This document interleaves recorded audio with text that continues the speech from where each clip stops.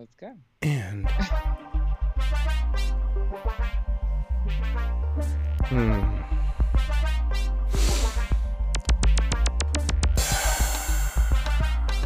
yes, yes, yes. Welcome, welcome, welcome to the human experience. I am your host, Himyo, aka True Him, aka Dynamism, aka Altruism, aka Activism, aka It All Flows Through Him. And I would like to say thank you, thank you, thank you for taking time out of your day to choose to join us here at the Human Experience, Compassion in Action. For those who are not familiar with what goes on at the Human Experience, I just figure I might as well explain it to you once again. So at the Human Experience is where I, Himyo, ask our guests 3 questions that will allow them to compassionately express themselves so that you, the viewer, the audience, the listener, is able to experience the compassion that resides within said person. Now, what do I talk about when I'm saying compassion? Not compassion, compassion. When I'm talking about I am talking about the vital life force and energy that exudes and permeates the universe. And when I am talking about passion, what I'm talking about is the deep-seated feeling or emotion that resides within someone. So when we're talking about compassion in action, what we are really talking about is the vital life force that allows someone to express those feelings and those emotions that reside within us. And so that's what we are up to here today. And I appreciate your presence for choosing to enter into this world and in this space and this place. So now let me go through about a little bit about what my human experience has been today. Obviously, for those who have been listening and for those who may be new here today, I am part of an organization called the BWO, which stands for Black World Order. And what goes on in the BWO is a opportunity to instill wealth generation principles into highly melanated beings across the diaspora. And so right now I'm learning to trade the markets and developing the skill sets to trade the markets, whether that be options, whether that be Forex, whether that be ETFs, whether that be bonds, whether that be just regular stocks, all of that good stuff, right? Crypto. So I get up at 4:00 in the morning on Tuesday, Wednesdays, and Thursdays, so that way I can be live trading with my sensei, right? And so, yeah, today was a kind of a weird day for me because I lost my charger for my phone, so I didn't have my alarm readily available for me to wake up, but I did, and then to do some of the stuff that I wanted to do. I wasn't able to do it because my phone wasn't readily accessible to me. But anyway, so boom, we go through the day. I got clapped up in the market today, for sure. I still have to develop a lot more in this skill set. And also, and I'm going to land the plane. And then first, I had this overwhelming feeling of joy because I know today was going to be a busy day, right? I have the wonderful opportunity to what is being presented to me in life because I do not have my family with me. I have not seen my daughter in the last 3 weeks physically. I have not seen my daughter in the last 3 weeks. And it has been a very trying time for me personally, not being able to physically interact with her. And so, definitely coming home last night, there was overwhelming feelings of sadness and loneliness because I don't have my baby girl with me at the moment. But here's the opportunity that has been presented to me, because you could look at the obstacle or you could choose to cherish the opportunity. Because I don't have my family with me at the moment, I am able to be fully focused on the things that I am up to. And one of the wonderful opportunities that may or may not have been able to afford me the opportunity to be fully focused on is over the weekend, I got tapped to be in charge of on-set production or coordinating for an event that was had at the store, and just to be, you know, a second point person in charge and to help things be moving and organized and all of that. And I came in and I fucking did my thing to make sure that event went smoothly, and it was iconic and legendary. We had DJ Battlecat doing his thing with Pocket Queen on the drums and the Twins on the synths and on the guitars. And at the very end, Harry O came to our event. For all of you who are not familiar with who Harry O is actually the real person that started Death Row. Harry O was incarcerated and sentenced to 25 for life because of how he was moving them streets out here in Los Angeles. Harry O is also one of the people that got pardoned by President Donald Trump, or ex-president Donald Trump, when he was doing all those clemencies. So that's who Snoop and a couple of other people were writing and providing and trying to get clemency and a pardon from. And he showed up at our event. History, iconic. So I wouldn't have been able to afford that opportunity, maybe not, if my family was here. So the sacrifice that is being made for me to live my dreams out loud and in full, in effect, is my daughter at this moment. And as long as I'm doing epic shit like that, then it helps to ease the pain that I feel on the inside about not being able to physically be with my baby girl, because I damn sure signed up to be an active father and presence within her life. That's for damn sure. And so when we talk about what that is, sorry for that long diatribe of what my human experience has been about, but I needed to get that out. And so that leads me into this guest, right? And this person that I have the great fortune of being able to collaborate with. This is Women's Month, so definitely the content that I'm going to be pumping out this month is going to be heavily women orientated.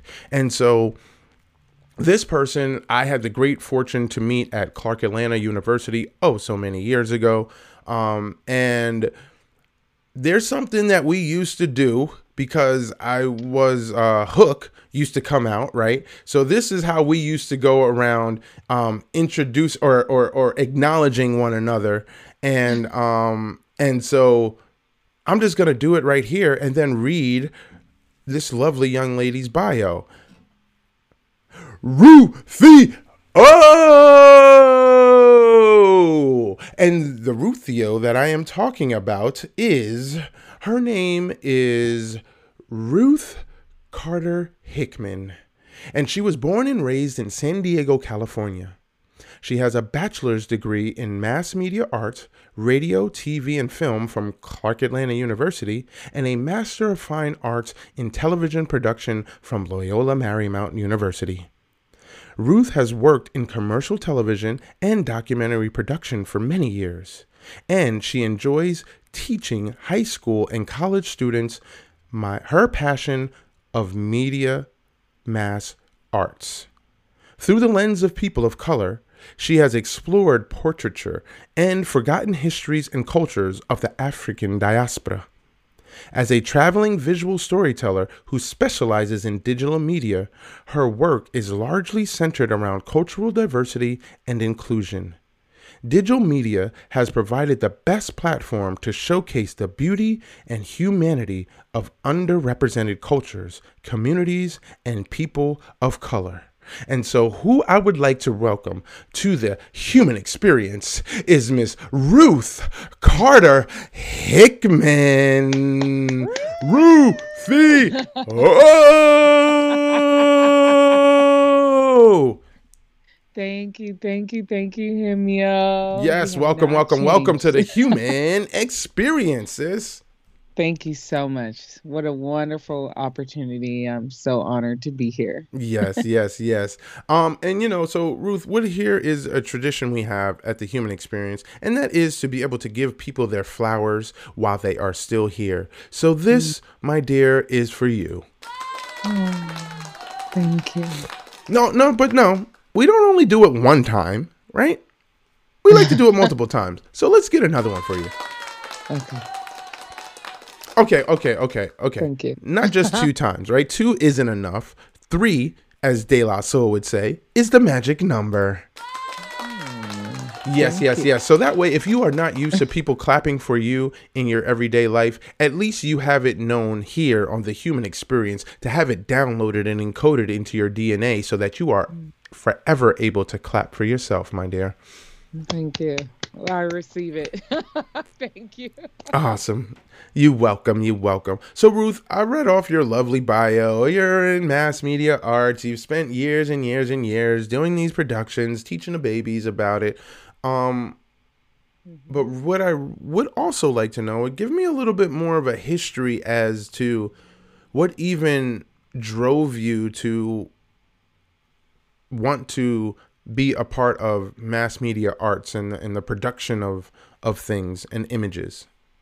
Well, I'll just be honest with you. It started in 1996. I won a high school scholarship for college, and I had the honor and privilege of being interviewed by Clark Atlanta's very own alumni, Yvette Dabney, who came out from Channel 7 News at the time, ABC, and did a story on me and talked to me about college. And I was DJing at the time on campus. I was very much involved with mass media and wanting to be a news anchor at the time. And so Yvette Dabney was like, well, Ruth, if you want to follow my footsteps, you've got to attend Clark Atlanta. And I was like, what? Clark Atlanta? And she's like, yeah, Spike Lee took his classes there, although he went to Morehouse. Those of you that may know, or if you don't, if you attend the AUC, you can cross-register. So that means, Himio and I went to Clark Atlanta. However, if Himio saw a class that he thought was cool at Morris Brown, he could cross-register, and I could take classes at Spelman or Morehouse or Morris Brown as well. That actually happened. I did take some classes at Spelman and at Morris Brown as well. Oh, good. See, I didn't. I was like, I don't want them to lose my transcripts. But I just wanted to stay at one school.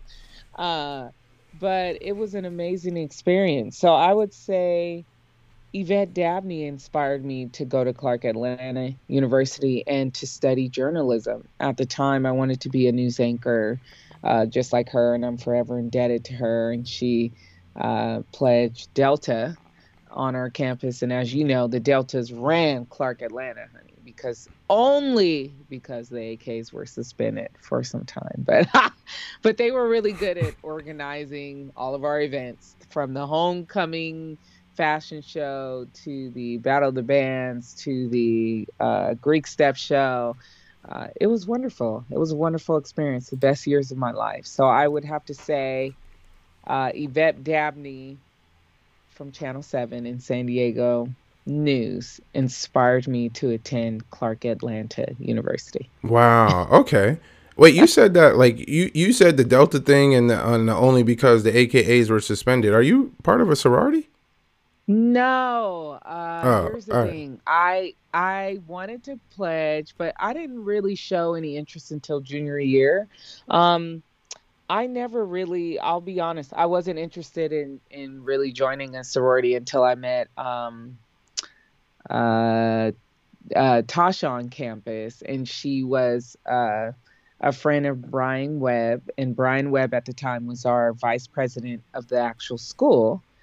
And so I was like, I love Brian. And Brian was like, yo, you know, just keep your grades up. At the time, this was my freshman year, so I didn't understand what kind of conversation was happening. But he had called Tasha over to meet me, and she was like, oh, I heard, you know, some good things about you. You have a really good GPA. And I was like, yeah, you know, and I was playing with her and talking with her and made her laugh. And she was like, you definitely need to come to our events. And I was just like, our events? Like, what do you mean? Like, I'm seeing you right now. And she was like, no, like, she was like, I'm watching you. And I was like, I'm watching you. But her and I had always had this bond of just being really cool. And I was always one of those that would speak to everyone on campus. I was just not cliquey. I just wanted to show everybody love that I met. And so I would always be like, yo, what's up? And, Yeah, you were just always loud and boisterous. Yes, we get it. so I was always, everybody knew, even the president of Clark Atlanta University, Dr. Thomas Cole, knew that I was from San Diego because I would remind him when I saw him on campus, Dr. Cole, it's Ruth Carter from San Diego. And he'd be like, okay, why is this student yelling my name across the campus? But I just wanted him to know who I was. And what was crazy is when we graduated, he was like, Ruth Carter from San Diego. And I was like, yes, Dr. Cole, we made it. And, graduation was the same year that he was retiring. And we had the wonderful Cicely Tyson speak at our graduation in 2002. So, okay, yeah. So I was class of '03, so, you don't have to rub that part in about having Cicely Tyson there and also being part of history, although we came in at the same time. So let's skip over that part and continue on. Okay. I'm sorry. So, nah, it's all good. I'm proud to be a class of '03, and okay. Well, at least you finished. that 5 year stint of one of the best 5 years of my life thus far. Yeah. Do you remember the candle lighting ceremony and when they told you to look to your left and look to your right? Some of those won't be finishing with you. Yeah, at the Olive Remember Branch that? joint, right? Yeah. Yeah, Yeah. that was such a special moment. I just knew right then, like, no, I'm finishing. 4 years. Yeah. You better two on my left and you better on my right, But they were right. I mean, so many people dropped off, whether it was life happening, Mm-hmm. women wanting to become mothers and getting married and having children, early, Mm-hmm. or, going into the military or, Doing just, whatever life had to do with them. yeah, Yeah. exactly. Get you. Exactly. I got you. And so when you talk about looking to your left and looking to your right and who may or may not be there, this actually is a great segue to the first question that I have for you. Mm-hmm. And that question is, Ruth, what do you trust more, your heart or your brain? Definitely my heart. I feel like my heart, I have always led with what feels right to me and authentic to me. And I don't want to say always because that's not true. I will say, because I was going to say always what's true to me because I was raised to be a people pleaser. So I would say what was true in my best entrance according to my parents. Mm-hmm. So I trusted that they knew what was best for me. Um, and I think I'm one of those genuine people. Like I love to connect with people. And when I don't connect with people, it honestly bothers me. I feel like that's why we're on this life's journey is to connect with one another. Mm-hmm. So if I'm not allowed to connect with you, I'm like, wow, like, I try not to take it personal. I learned that in production in the business. You don't take anything personal. It could be, somebody's just having a bad day or maybe someone passed away in their family. You just never know what someone's struggling with. So Mm-hmm. I try not to take things personal. But when I make an effort to really, really connect and lean in, it was just so funny when that book came out, Lean In, by Cheryl, the partner or not partner, what is she? See, or I have no idea what you're talking about, so I'm just gonna let you I want struggle to. through this. I just want to. I don't want to mess up her last name, but Too late. well, she's a Berg, something Berg, Lanceberg, Cheryl, something Berg. I can't look because Sandberg? yeah, Kleinberg? Sandberg, I think. Something like that. But anyway, she wrote a book called Lean In and basically telling women like we need to lean in at the table. We have a voice. And I'm like, I've been doing that. I've been leaning in and speaking my mind, especially for those without a voice for a long time. But what I wanted to say, Sheryl Sandberg, I think that's her name. If it's not, I'm sorry guys, but look, if you Google Lean In, you'll find her book or whatever. That one, Um, you know the name of the book yeah, is Lean In. All Cheryl. right, I got her cool. first And name. Give me Cheryl, points for that. Cheryl from 10 Lean In. points. Okay. There you go. There you go. Lean in. And I'm like, gosh, I've been leaning in for such a long time. But it's super important to, just try. I always try to connect. And I think with my line of work, it's imperative that I connect with who I'm shooting. Um, I can't capture who you really are if I don't get a true sense of who you are. Does that make Hmm. sense?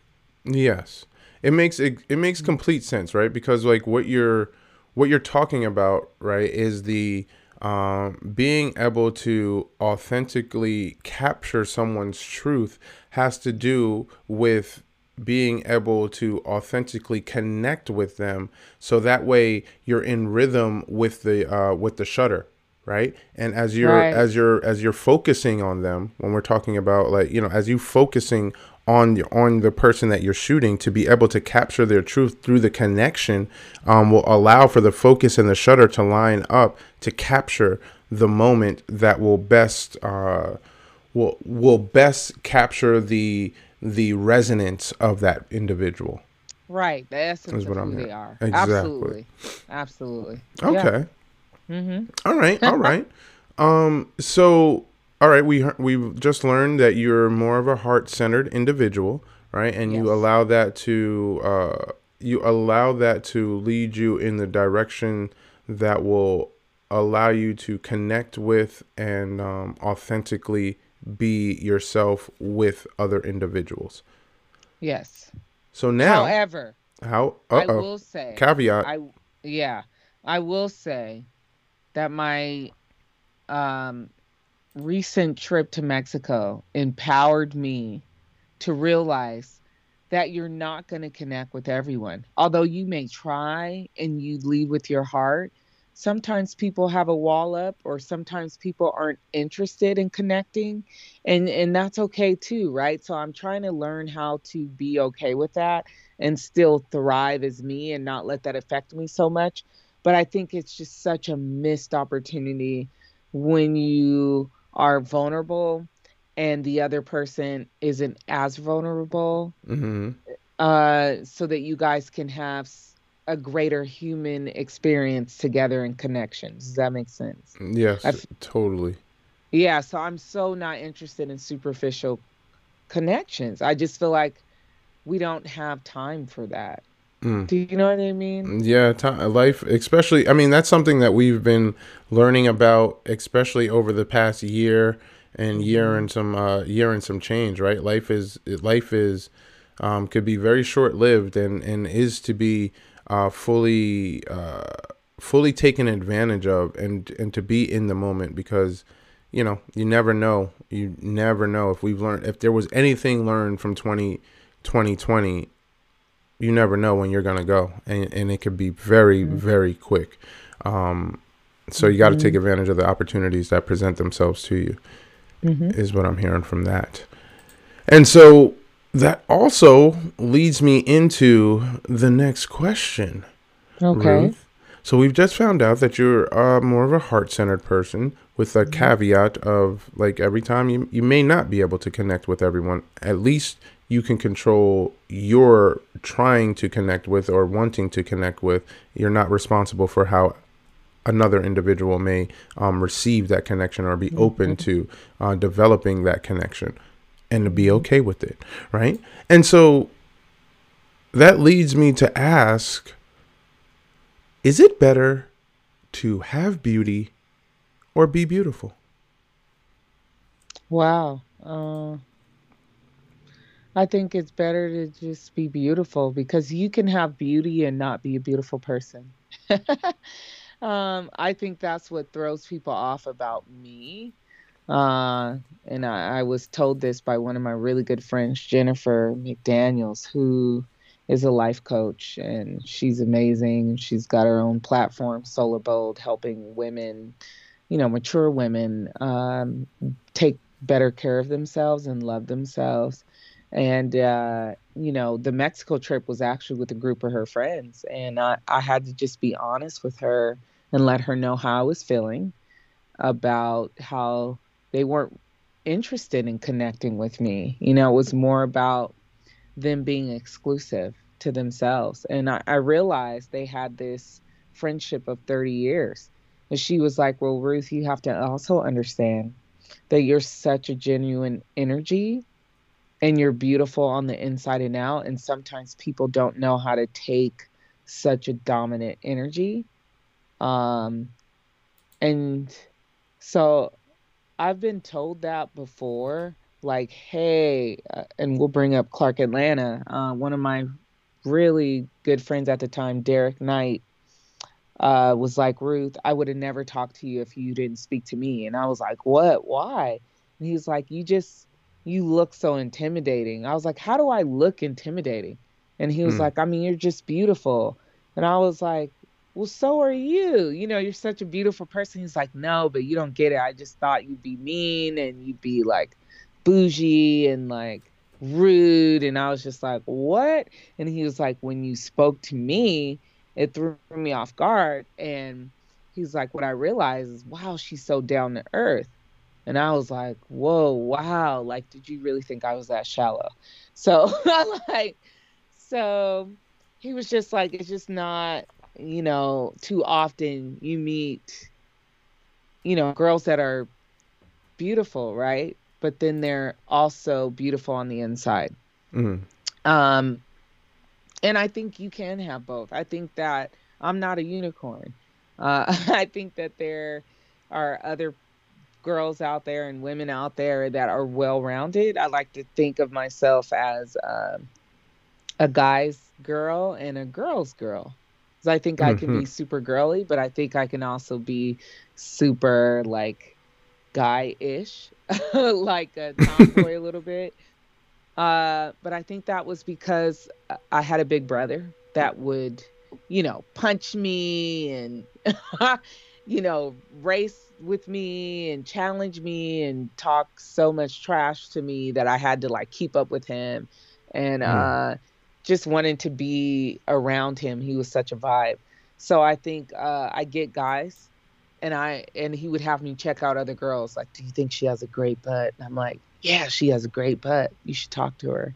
Or, oh yeah, she's beautiful. Or, yeah, I spoke to her and I liked her conversation about X, Y, and Z. So I think that I have a really good balance of both. And I think that's important to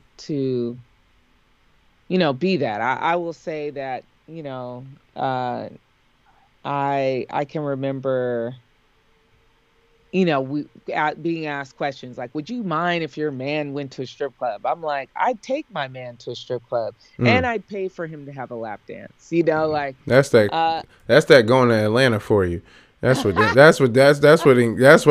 you got help to be comfortable answering that question in that manner. Magic City, right? Yeah. Strokers, yeah. Blue Flame. Right, Strokers. A matter of fact, here's a true story.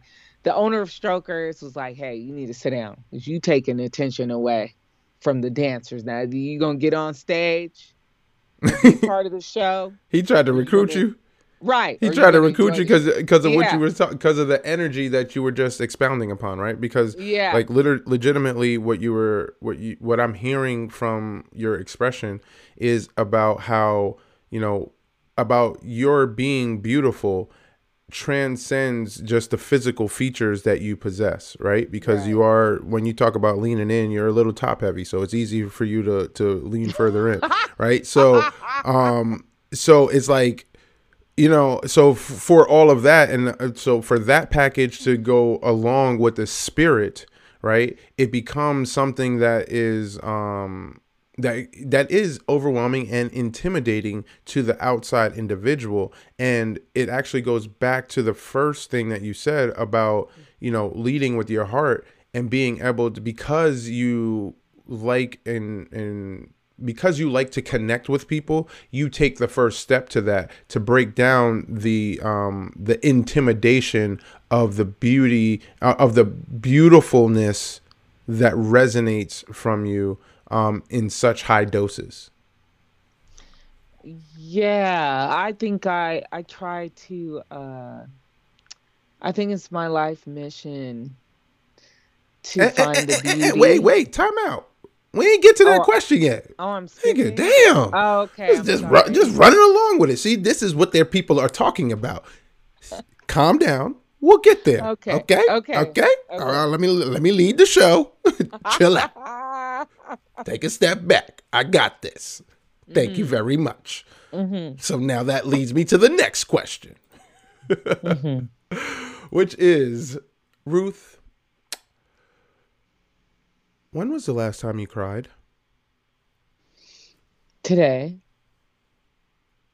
I think I've been super emotional. I'm going through an emotional transformation in my life where everything's changing for me. I found out that I lost my teaching job. They're cutting my program. Recently went through a divorce. I recently went through, losing my place, and then helping out my mom, moving to help her, and it's just been a lot. I feel like I've been pulled in a lot of directions. And sometimes I get sad because I'm not where I want to be, but I know that I'm where I'm supposed to be. Mm, And I know that God has me going through what I'm going through so that I could be a testimony to someone else.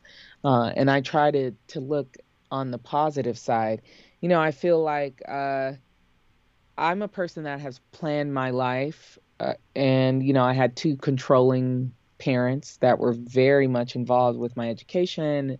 My mother instilled in me going to school, going to college, and getting your career, and then getting married. Well, I did those things, and I still wasn't happy. So mm, there comes a time where you have to reassess, like, what is this thing called life in our journey, and what does it look like? And I did want a family. I am 41 now, so there is a little bit of like sadness and resentfulness of like, wow, why wasn't I able to have children? I was so concentrated on my career. But also it takes two, right? So my ex-husband had a role to play, but he also was very consumed by his successful career as a general manager of a company. But at some point, I had to realize what's more important, materialistic things, right? Because we accomplish so much as far as materials things. But when it comes to your love language, what is that? And I think my love language definitely is quality time. And, what's important to me is being fully present. I walked away, Himio, from everything. I left everything. And people mm-hmm. in my family didn't understand, like, oh my God, you didn't have to work. You were a housewife. You had a wonderful car. You had all of these things. And I was like, exactly. And I still wasn't happy. So you can be in a marriage and still feel alone. Mm-hmm. And so my advice to other couples would be to never forget the why, right? Because as you're on this journey of life and you're accomplishing all of these goals together, you know, um, what my ex-husband ended up saying was, I have this executive MBA from NYU, but it doesn't mean anything if I don't have you. Basically, he was so married to his career and success, right? But he was a great provider, wonderful male, and man, and just a beautiful person. But we had a friendship, and you just kind of lose that connection over time, or the intimacy. It's just kind of like, what? Where is it? So exactly. So it was hard for me. That was one of the hardest decisions I had to make in my life, was to leave my best friend, right? Mm, So there are times when you are reminded of what you left, but then I have to remind myself of what I can gain, you know. And I did learn how strong I am as a woman as we celebrate Women's History Month. It was the hardest thing I had to do in life, and I got judged. That's the other thing. You get judged by family members and friends. Like, what are you doing? I wish I had, what? Mm. I wish I didn't have to work. But they weren't in the marriage. So you can't, let other people's opinions of what they think should be for you, or their judgment, or you trying to be a pleaser. And that's what I struggled with, is because I'm a pleaser. You know, Um, you know what yeah. I'm hearing from that. So what I'm hearing from that, right, is the idea of like kind of is similar to what I was expressing when I was going through what my human experience was, right? Because I when my family first left, um, there was like I did a deep dive or did a dive into the understanding of what sacrifice, what concession, and what compromise is, right? So I went and Mhm. like broke those words down to get a proper understanding of the true meaning of what those words were, right? And when we talk about compromise, the act of compromising has to do with submitting, acquiescing, and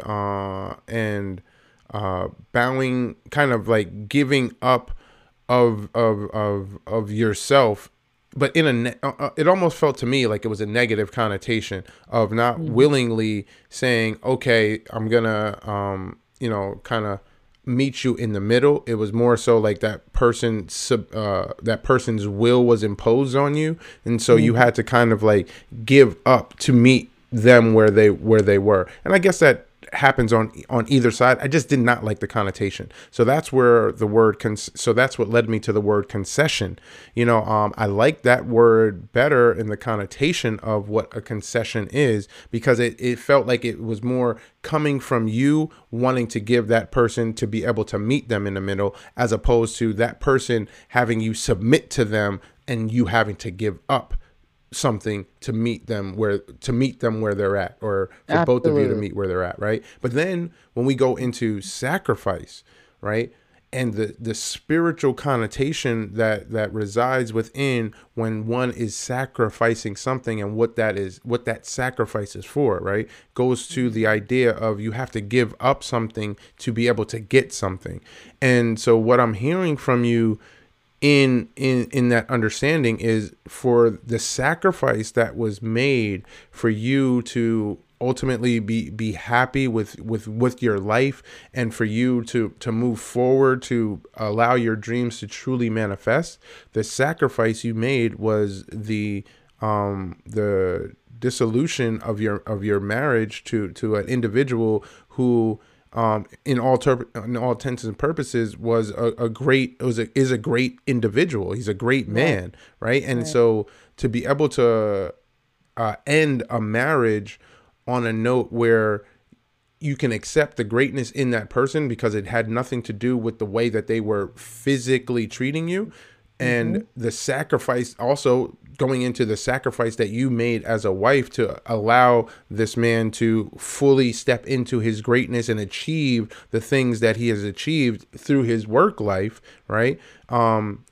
It seemed like that was the sacrifice he had to make in order to be where he's at in his working life, right? The sacrifice was the marriage to you, and the time that had to give up. And he, no matter how much he could give to you in a material manner, like, it was more so your craving of the emotional and the intimate part. That's what the sacrifice that he Mhm. had to make in order to go where he needed to go in his relationship. And through your people pleasing and your compromising, see, that's where the compromise came into play, There you go. right? Right. And as a result, it was still an unhappy thing, as opposed to the sacrifice being made. Because when you achieve the thing that you achieved the thing that you were going after because you made that sacrifice of whether it was time, money, commitment to others or whatever, when you achieve that goal, it allows for that sacrifice to be to be accepted, learned from, and appreciated, because the abundance that comes from what you gave up is outweighs what was actually sacrificed. Right. And I that's huge. I mean, I had to, quit my job in order for him to pursue the MBA, and as time goes on, I mean, I was hired as an adjunct professor, which is such an honor. The dean and I, Dr. Rose Renutsky at Felician University, was an amazing dean and wanted to give me more responsibility. And it was just such an opportunity for my career to thrive in education. And I had to quit again. And so when you do have to, sacrifice, like you talked about, you know, especially when it comes to like my career, like I became resentful because as a Mm-hmm. wife, what are you getting back? What's the payoff, Mm-hmm. besides the financial success, right? I'd rather, be broke and selling coconuts on a beach. That's just me. It doesn't take materialistic things, right, to make me happy. And I realized, I feel like especially in America, we're bred and raised to be a culture of debt and trying to, right? Because what comes along with success, right? If you're taking out student loans or whether you're getting grants, scholarships or whatever, you invest in a mortgage, invest in a car, and just all of these things are causing you to be more and more in debt unless you're investing your money and your money is working for you with that passive income and multiple streams of income. So what I will say is that I'm over the US. I'm over being in debt and living, trying to manifest this American dream of, this house and, with kids and these cars. And I feel like keeping up with the Joneses for what? I'd rather live out of a suitcase and have life experiences and travel the world. Mm. You know, that's Got you. priceless. Yeah. Got you. All right. So thank you for explaining to us the emotions that were released in those tears of when you, that was the last time you cried. You were able to release release all of that pent up repression of Hmm. like, what the hell did I just sacrifice for? You know what I mean? When you had when Right. more stuff, when life presented you with more, even more things, and you just keep getting like, keep getting hit with this and hit with that, and the work situation, blah blah blah, and the whole litany of things. So Right. that now leads me to ask you pregunto número cuatro, which Okay. is, Hmm. Ruth, what are 3 words or phrases to know in all languages? Hola, ¿cómo estás? I would say hi. How are you? Mm-hmm. um, I think it's important to be, again, connection is my thing. I'm all about connecting with people.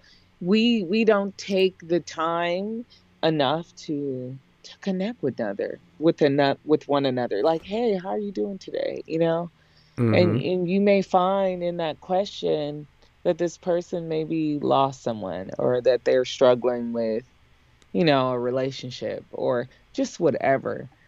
But I think we should care more about each other. Mm-hmm. Does that make sense? Okay. So in everything you just said is the expression of hi, how are you doing? Yeah, like, Okay. how are you? So that's one. Yeah. What are the other two? Word or phrase that should be known in every language? I would say phrase. Like,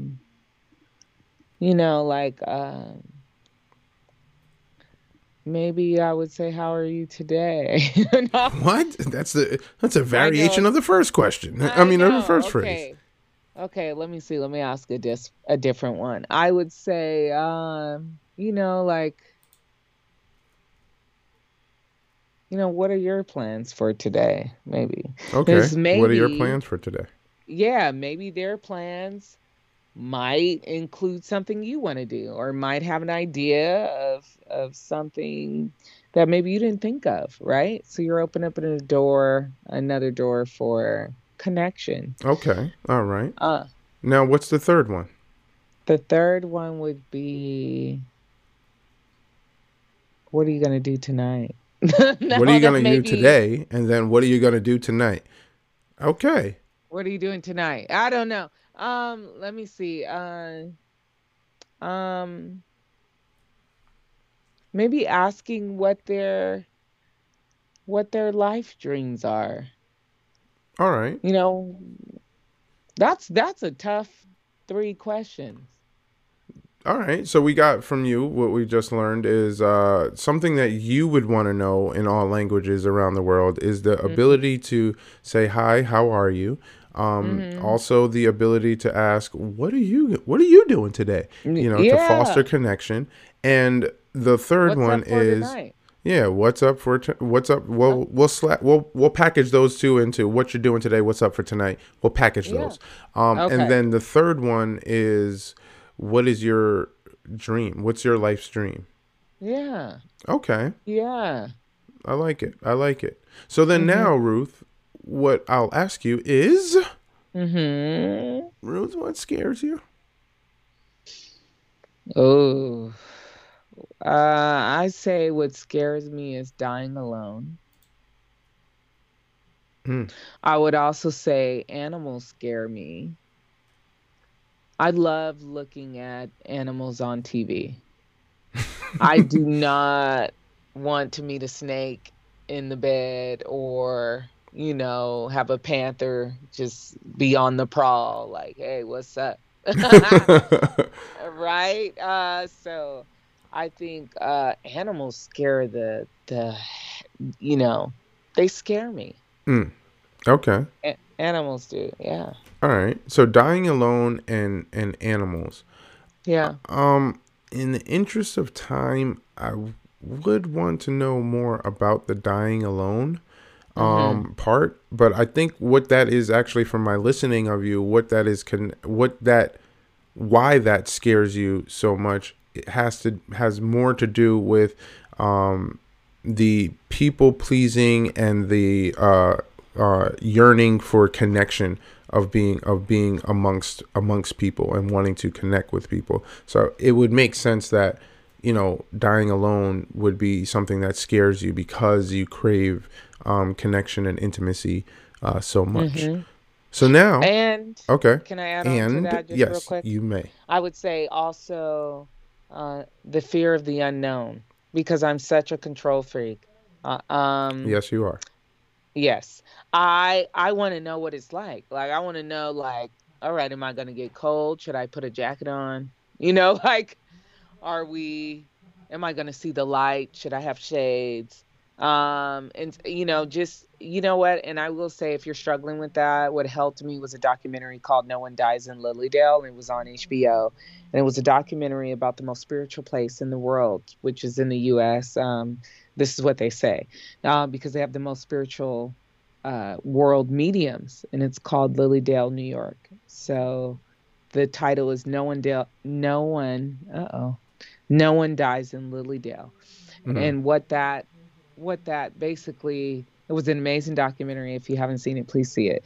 But if you're struggling with the unknown, a lot of people's experience is that, you feel warm, and you feel just love so abundant that you don't want to stay here. You just want to go on to the next stage of life and spirituality. So my dad loves to say, you don't die, you just go on to a different stage of life and living, but it's in Mm, the spiritual world. I So like I that would like, statement. me too. That really helped me feel comfortable with life after death. Got you. All right. So we've learned what scares you. Hmm. Now we would like to know what makes you happy, Ruth. What makes me happy? Mexican food. That's what makes me happy. If you want to be my friend, bring me a carne asada burrito from San Diego with guacamole, pico de gallo. Give me some cheese, some sour cream. Give me the works. Give me all of it with some jamaica, horchata. I'm not picky, tamarindo. I just really love Mexican food. I feel like I love it because my mom, when she was pregnant with me, she said that's what all she ate and craved. So I think I've always been addicted to Mexican food. Anytime, literally, that I feel down, and now that I'm talking to you today, and I cried today, I I'm about am to get some going Mexican to. food. Hell yeah, I'm on my way to the taco shop. As soon as this interview is done, Ruth the Truth is on her way to the taco shop to honor my spirit and desire of Mexican food. It's Yo, such a you know what? And you know how mm. I could say that that is such the truth about Ruth is because I remember, years and years ago when I was visiting California, and Ruth came and picked me up. I don't even know how we could. I didn't even have your number. I think we connected via Facebook. I put something out on Mhm. Facebook, and you responded that you could take me from LA to Oceanside to go visit to drop me off at my family's crib. And when you picked me up on our way down there, you made it your business to stop at a taco spot. I did. Like we cut the trip. We like legitimately cut the trip and was like, no, we're going to have some tacos. And so you know what I mean. We about to go to the Mexican spot and have some tacos. You legitimately pulled off the highway and took a 15-minute detour into some random ass town because you heard about this taco shop. Absolutely. Hit me up. That's the type of girl I am. I will Yelp a place. I'm such a Mexican food snob. Like it has to be super authentic and have some flavor. So yeah, I wanted to share that with you. And I love to welcome, especially my good friends and especially college. College was the best years of my life. So I feel like anyone I went to Clark Atlanta with is family to me. So I gotta treat you like family. I'm coming to get you. I'm coming to feed you and taking you where you need to go. So yeah, absolutely. I wanted to share that with you. My Yeah, love for Mexican food. for sure, You for got a good sure. memory. So yeah, man. Of course, we just learned. We learned what scares you is the loss of connection and dying alone, and animals. And then we just learned that what really makes you happy is some great guacamole and Mexican food. Yo, even the time that you provided the opportunity for me to interact with your class and give a highly impactful inspiration production. When we went to lunch, it was at a no afterwards after we got done, we went to another taco shop and had some margaritas, um, and some That's guacamole good. and some Yeah. Mexican food. So that's really you, and that's what makes you happy. So now, Yeah. Ruth, the last question Mm-hmm. that I have for you here on this human experience Hmm. is, what is your purpose, Ruth? Oh wow. I think my purpose has manifested itself through all of this sacrifice. I literally 2 years ago had my program cut again, teaching high school. And when you're in education, a lot of times the first programs to go are the art programs, right? So I found myself at a crossroads and I was like, what am I going to do? So I had to put everything in storage and I'm like, where can I live that's affordable? And especially with this new unemployment where they don't pay you half of what you used to make. You know, they pay you less than that, maximum $450 a week, which is nothing. Excuse me, especially in the state of California, where your max, you know, you're making 1,800 on unemployment, where your rent minimum is 1365, right? And that's even in the Inland Empire. So imagine when you get to LA towards the beach, or San Diego, where it's so coastal and by the beach and so expensive. Um, you know, I just couldn't afford to live here.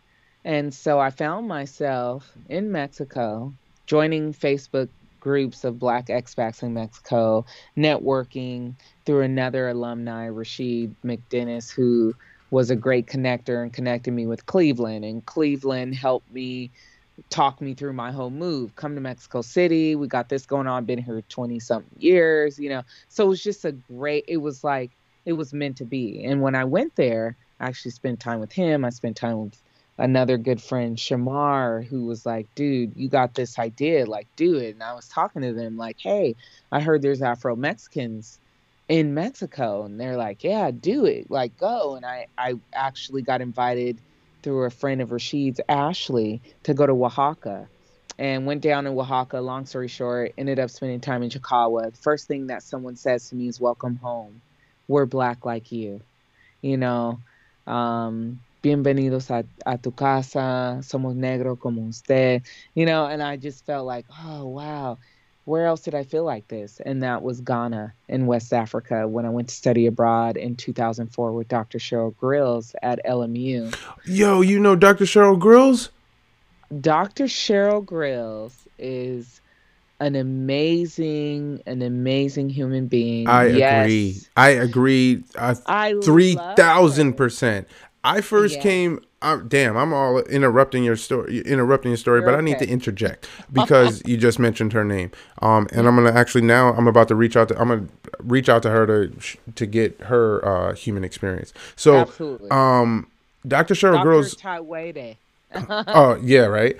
Yeah. So I first got introduced to Dr. Grills doing work in Skid Row, and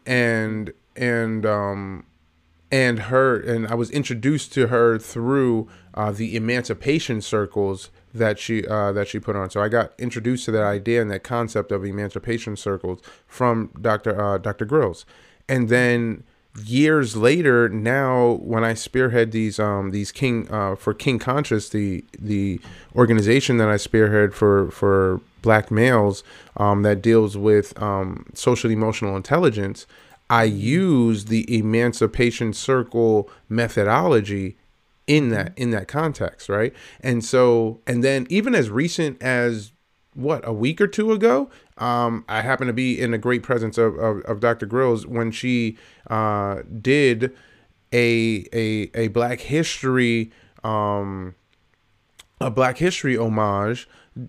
during the same organization that introduced me to her, USEP, United Coalition East, out there, and the good brother Charles Parter, Awo Day, had Dr. Grills on there, giving a wonderful. She did a hell of a presentation about about Black history and culture, and the way that it transpires through the music, through the sound, through the all the traditions and the way that they come about. So that's my Dr. Cheryl Grills story.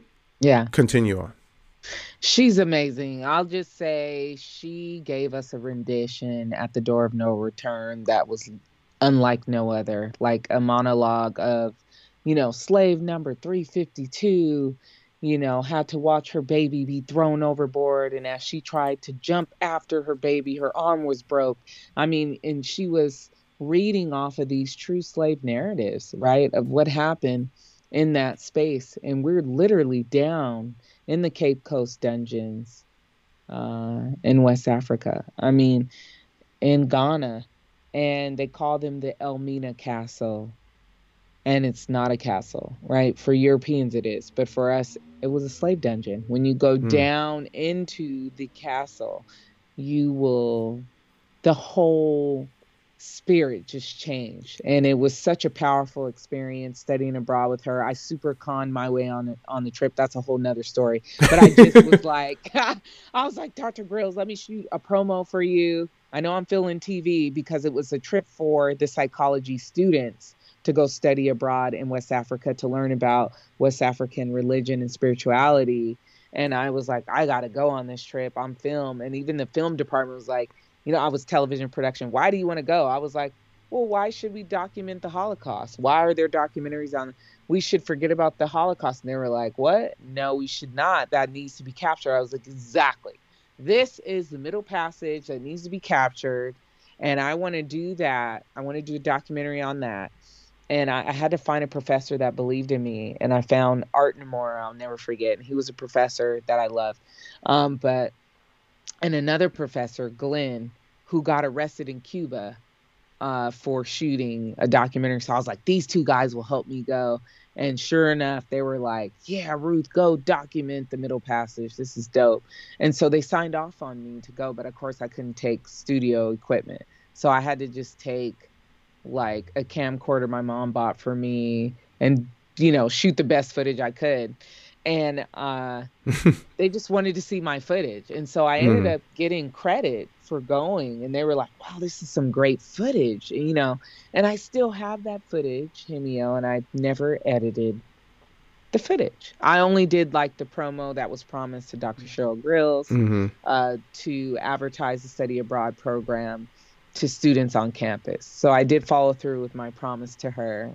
As far as the documentary piece, I kind of was just so like, I don't know where to start. It was just so much. And it really was so much. So I totally need to do something with that footage. But anyway, I love Dr. Grills. And bam, I got it.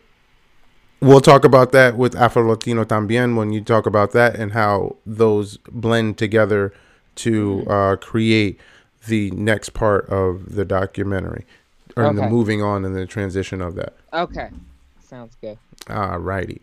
All right. So we have just learned a whole lot of fucking things about you. All right. And so in your purpose, I don't think I clearly heard what that was. My purpose, yeah. Sorry, I got off on a tangent. I think that you do that often.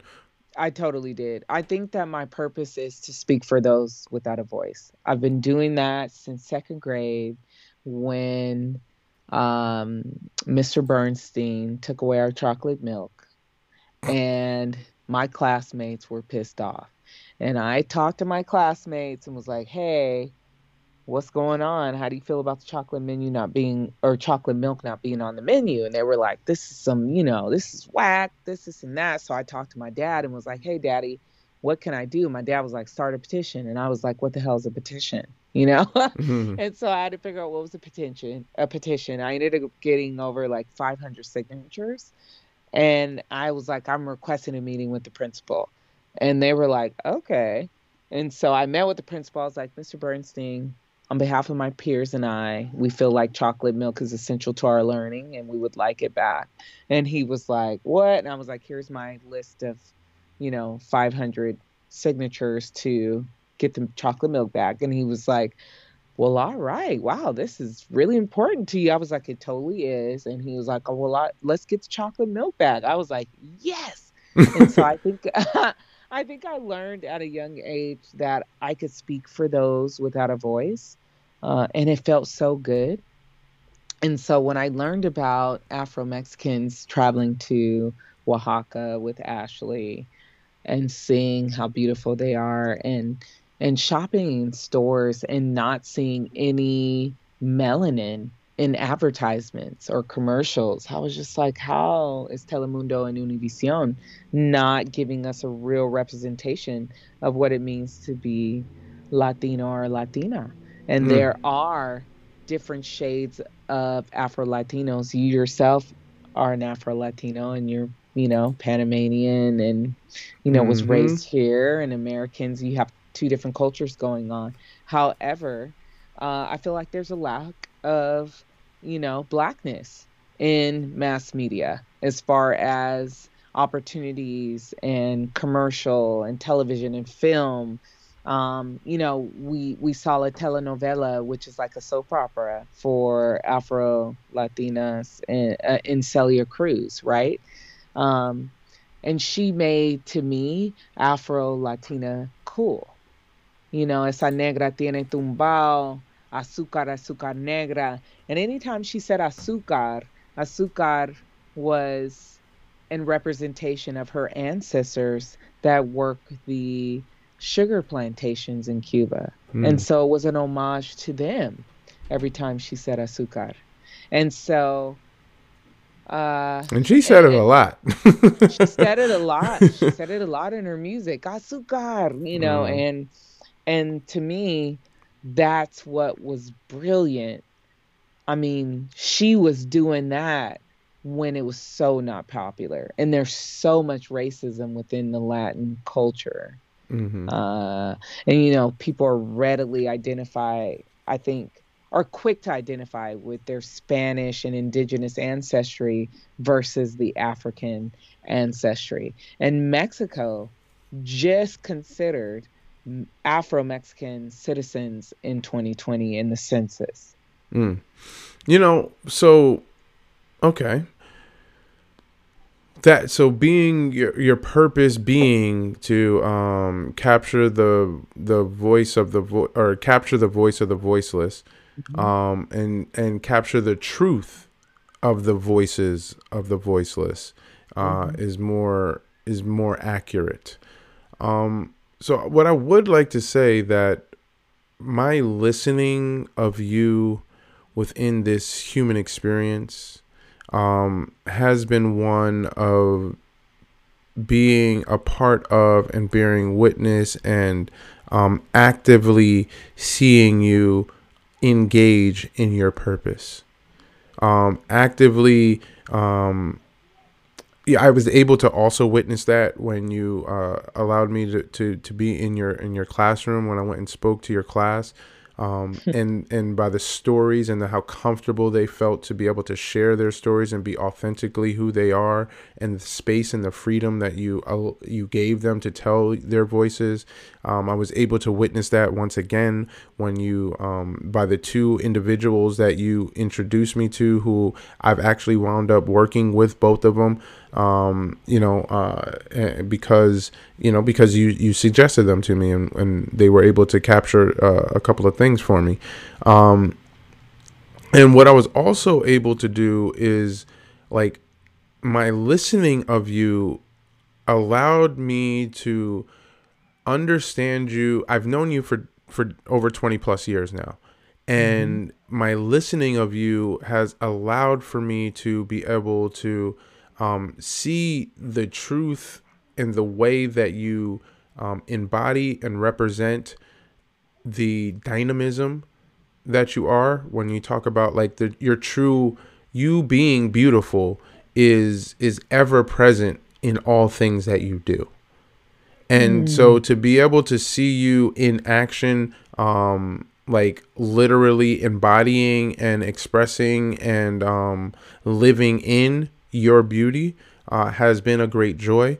To be able to see what has been a result of the sacrifices that you have made in life and what you were able to accomplish through those sacrifices has also been a great joy. To be able to tap in with you as you're going through those transitions and hear and put the pieces of the puzzle all the way together, and to be there in support of the kind words and in you living your dream. And then even right now to be for us to be actively engaged in collaborating with one another and seeing you elevate to speak the truth with Afro Latino Tambien has also been a great joy.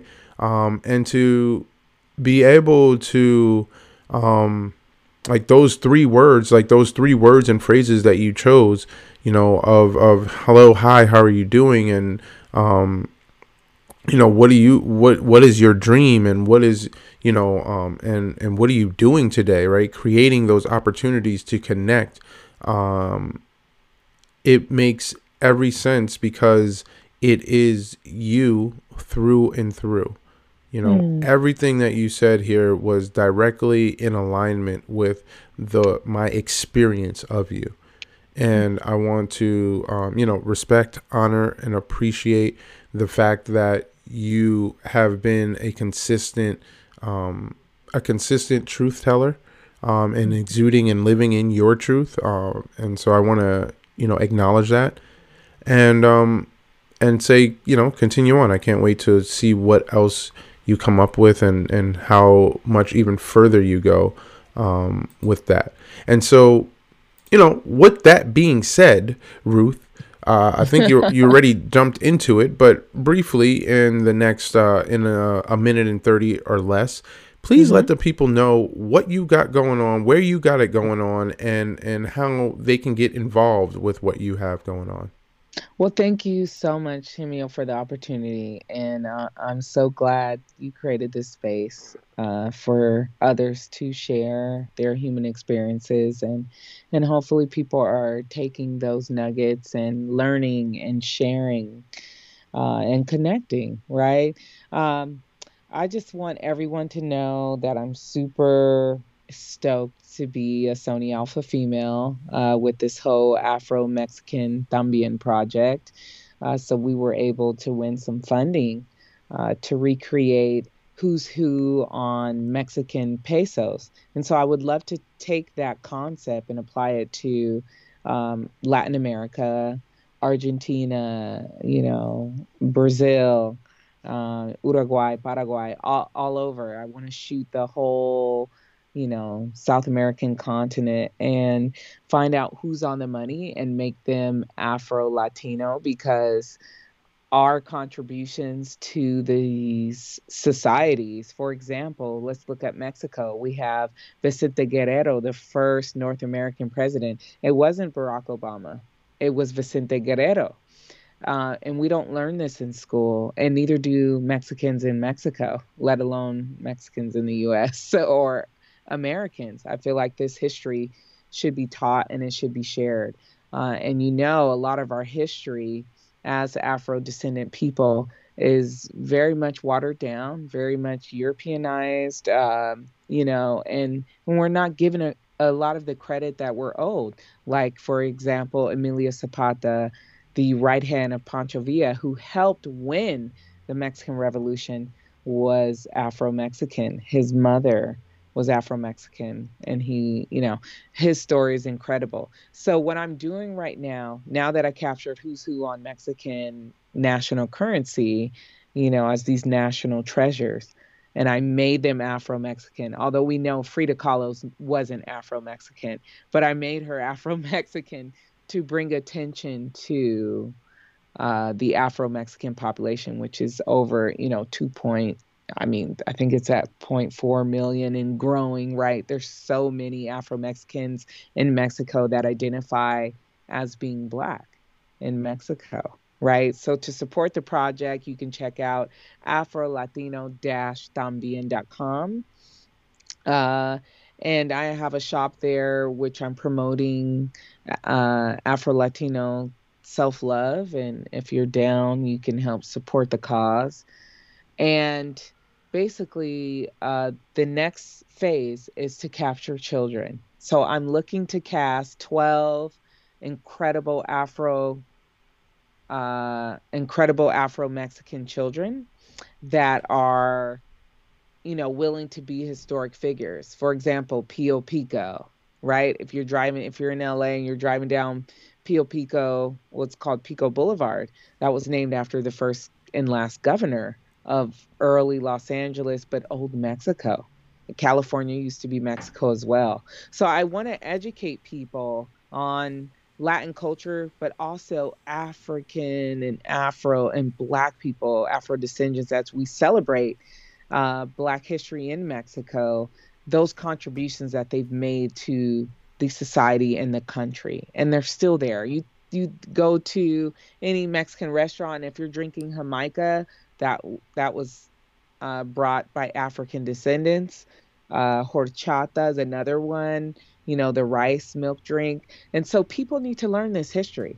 And so I want to shed light on it. I also want to provide opportunities for my models to get booked on gigs so that we can continue to spread Afro Latino representation in mass media. That's what's missing. I mean, look at Amara La Negra. I love her. I would love to do a shoot with her, but she's breaking down doors. I mean, her skin complexion is super dark, super chocolate, and just so smooth. I think Celia Cruz would be just so amazed, like, by her. And what's crazy is she has a picture with her when she was a little girl.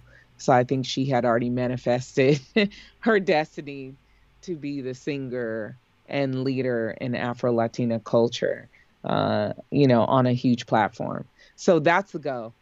That's the goal, is to finish por ellos somos nosotros, and that one, that says in Spanish basically, because of them we are.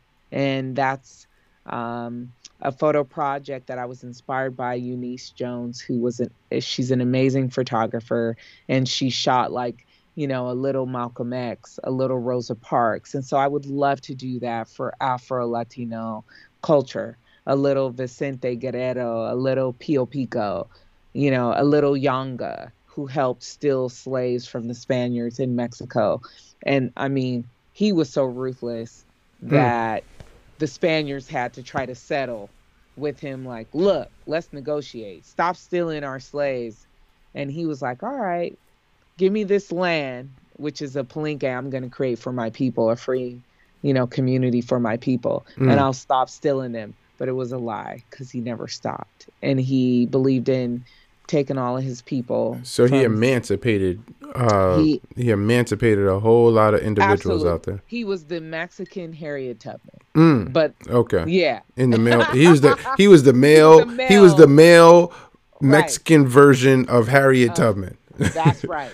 And Frederick Douglass combined. There you go. There you go. Let's go. I'm not stopping until all my people are free. Word. Yeah. And I would like to give a shout out to our fellow CAU alumni, Taryn Wilson, for tapping in.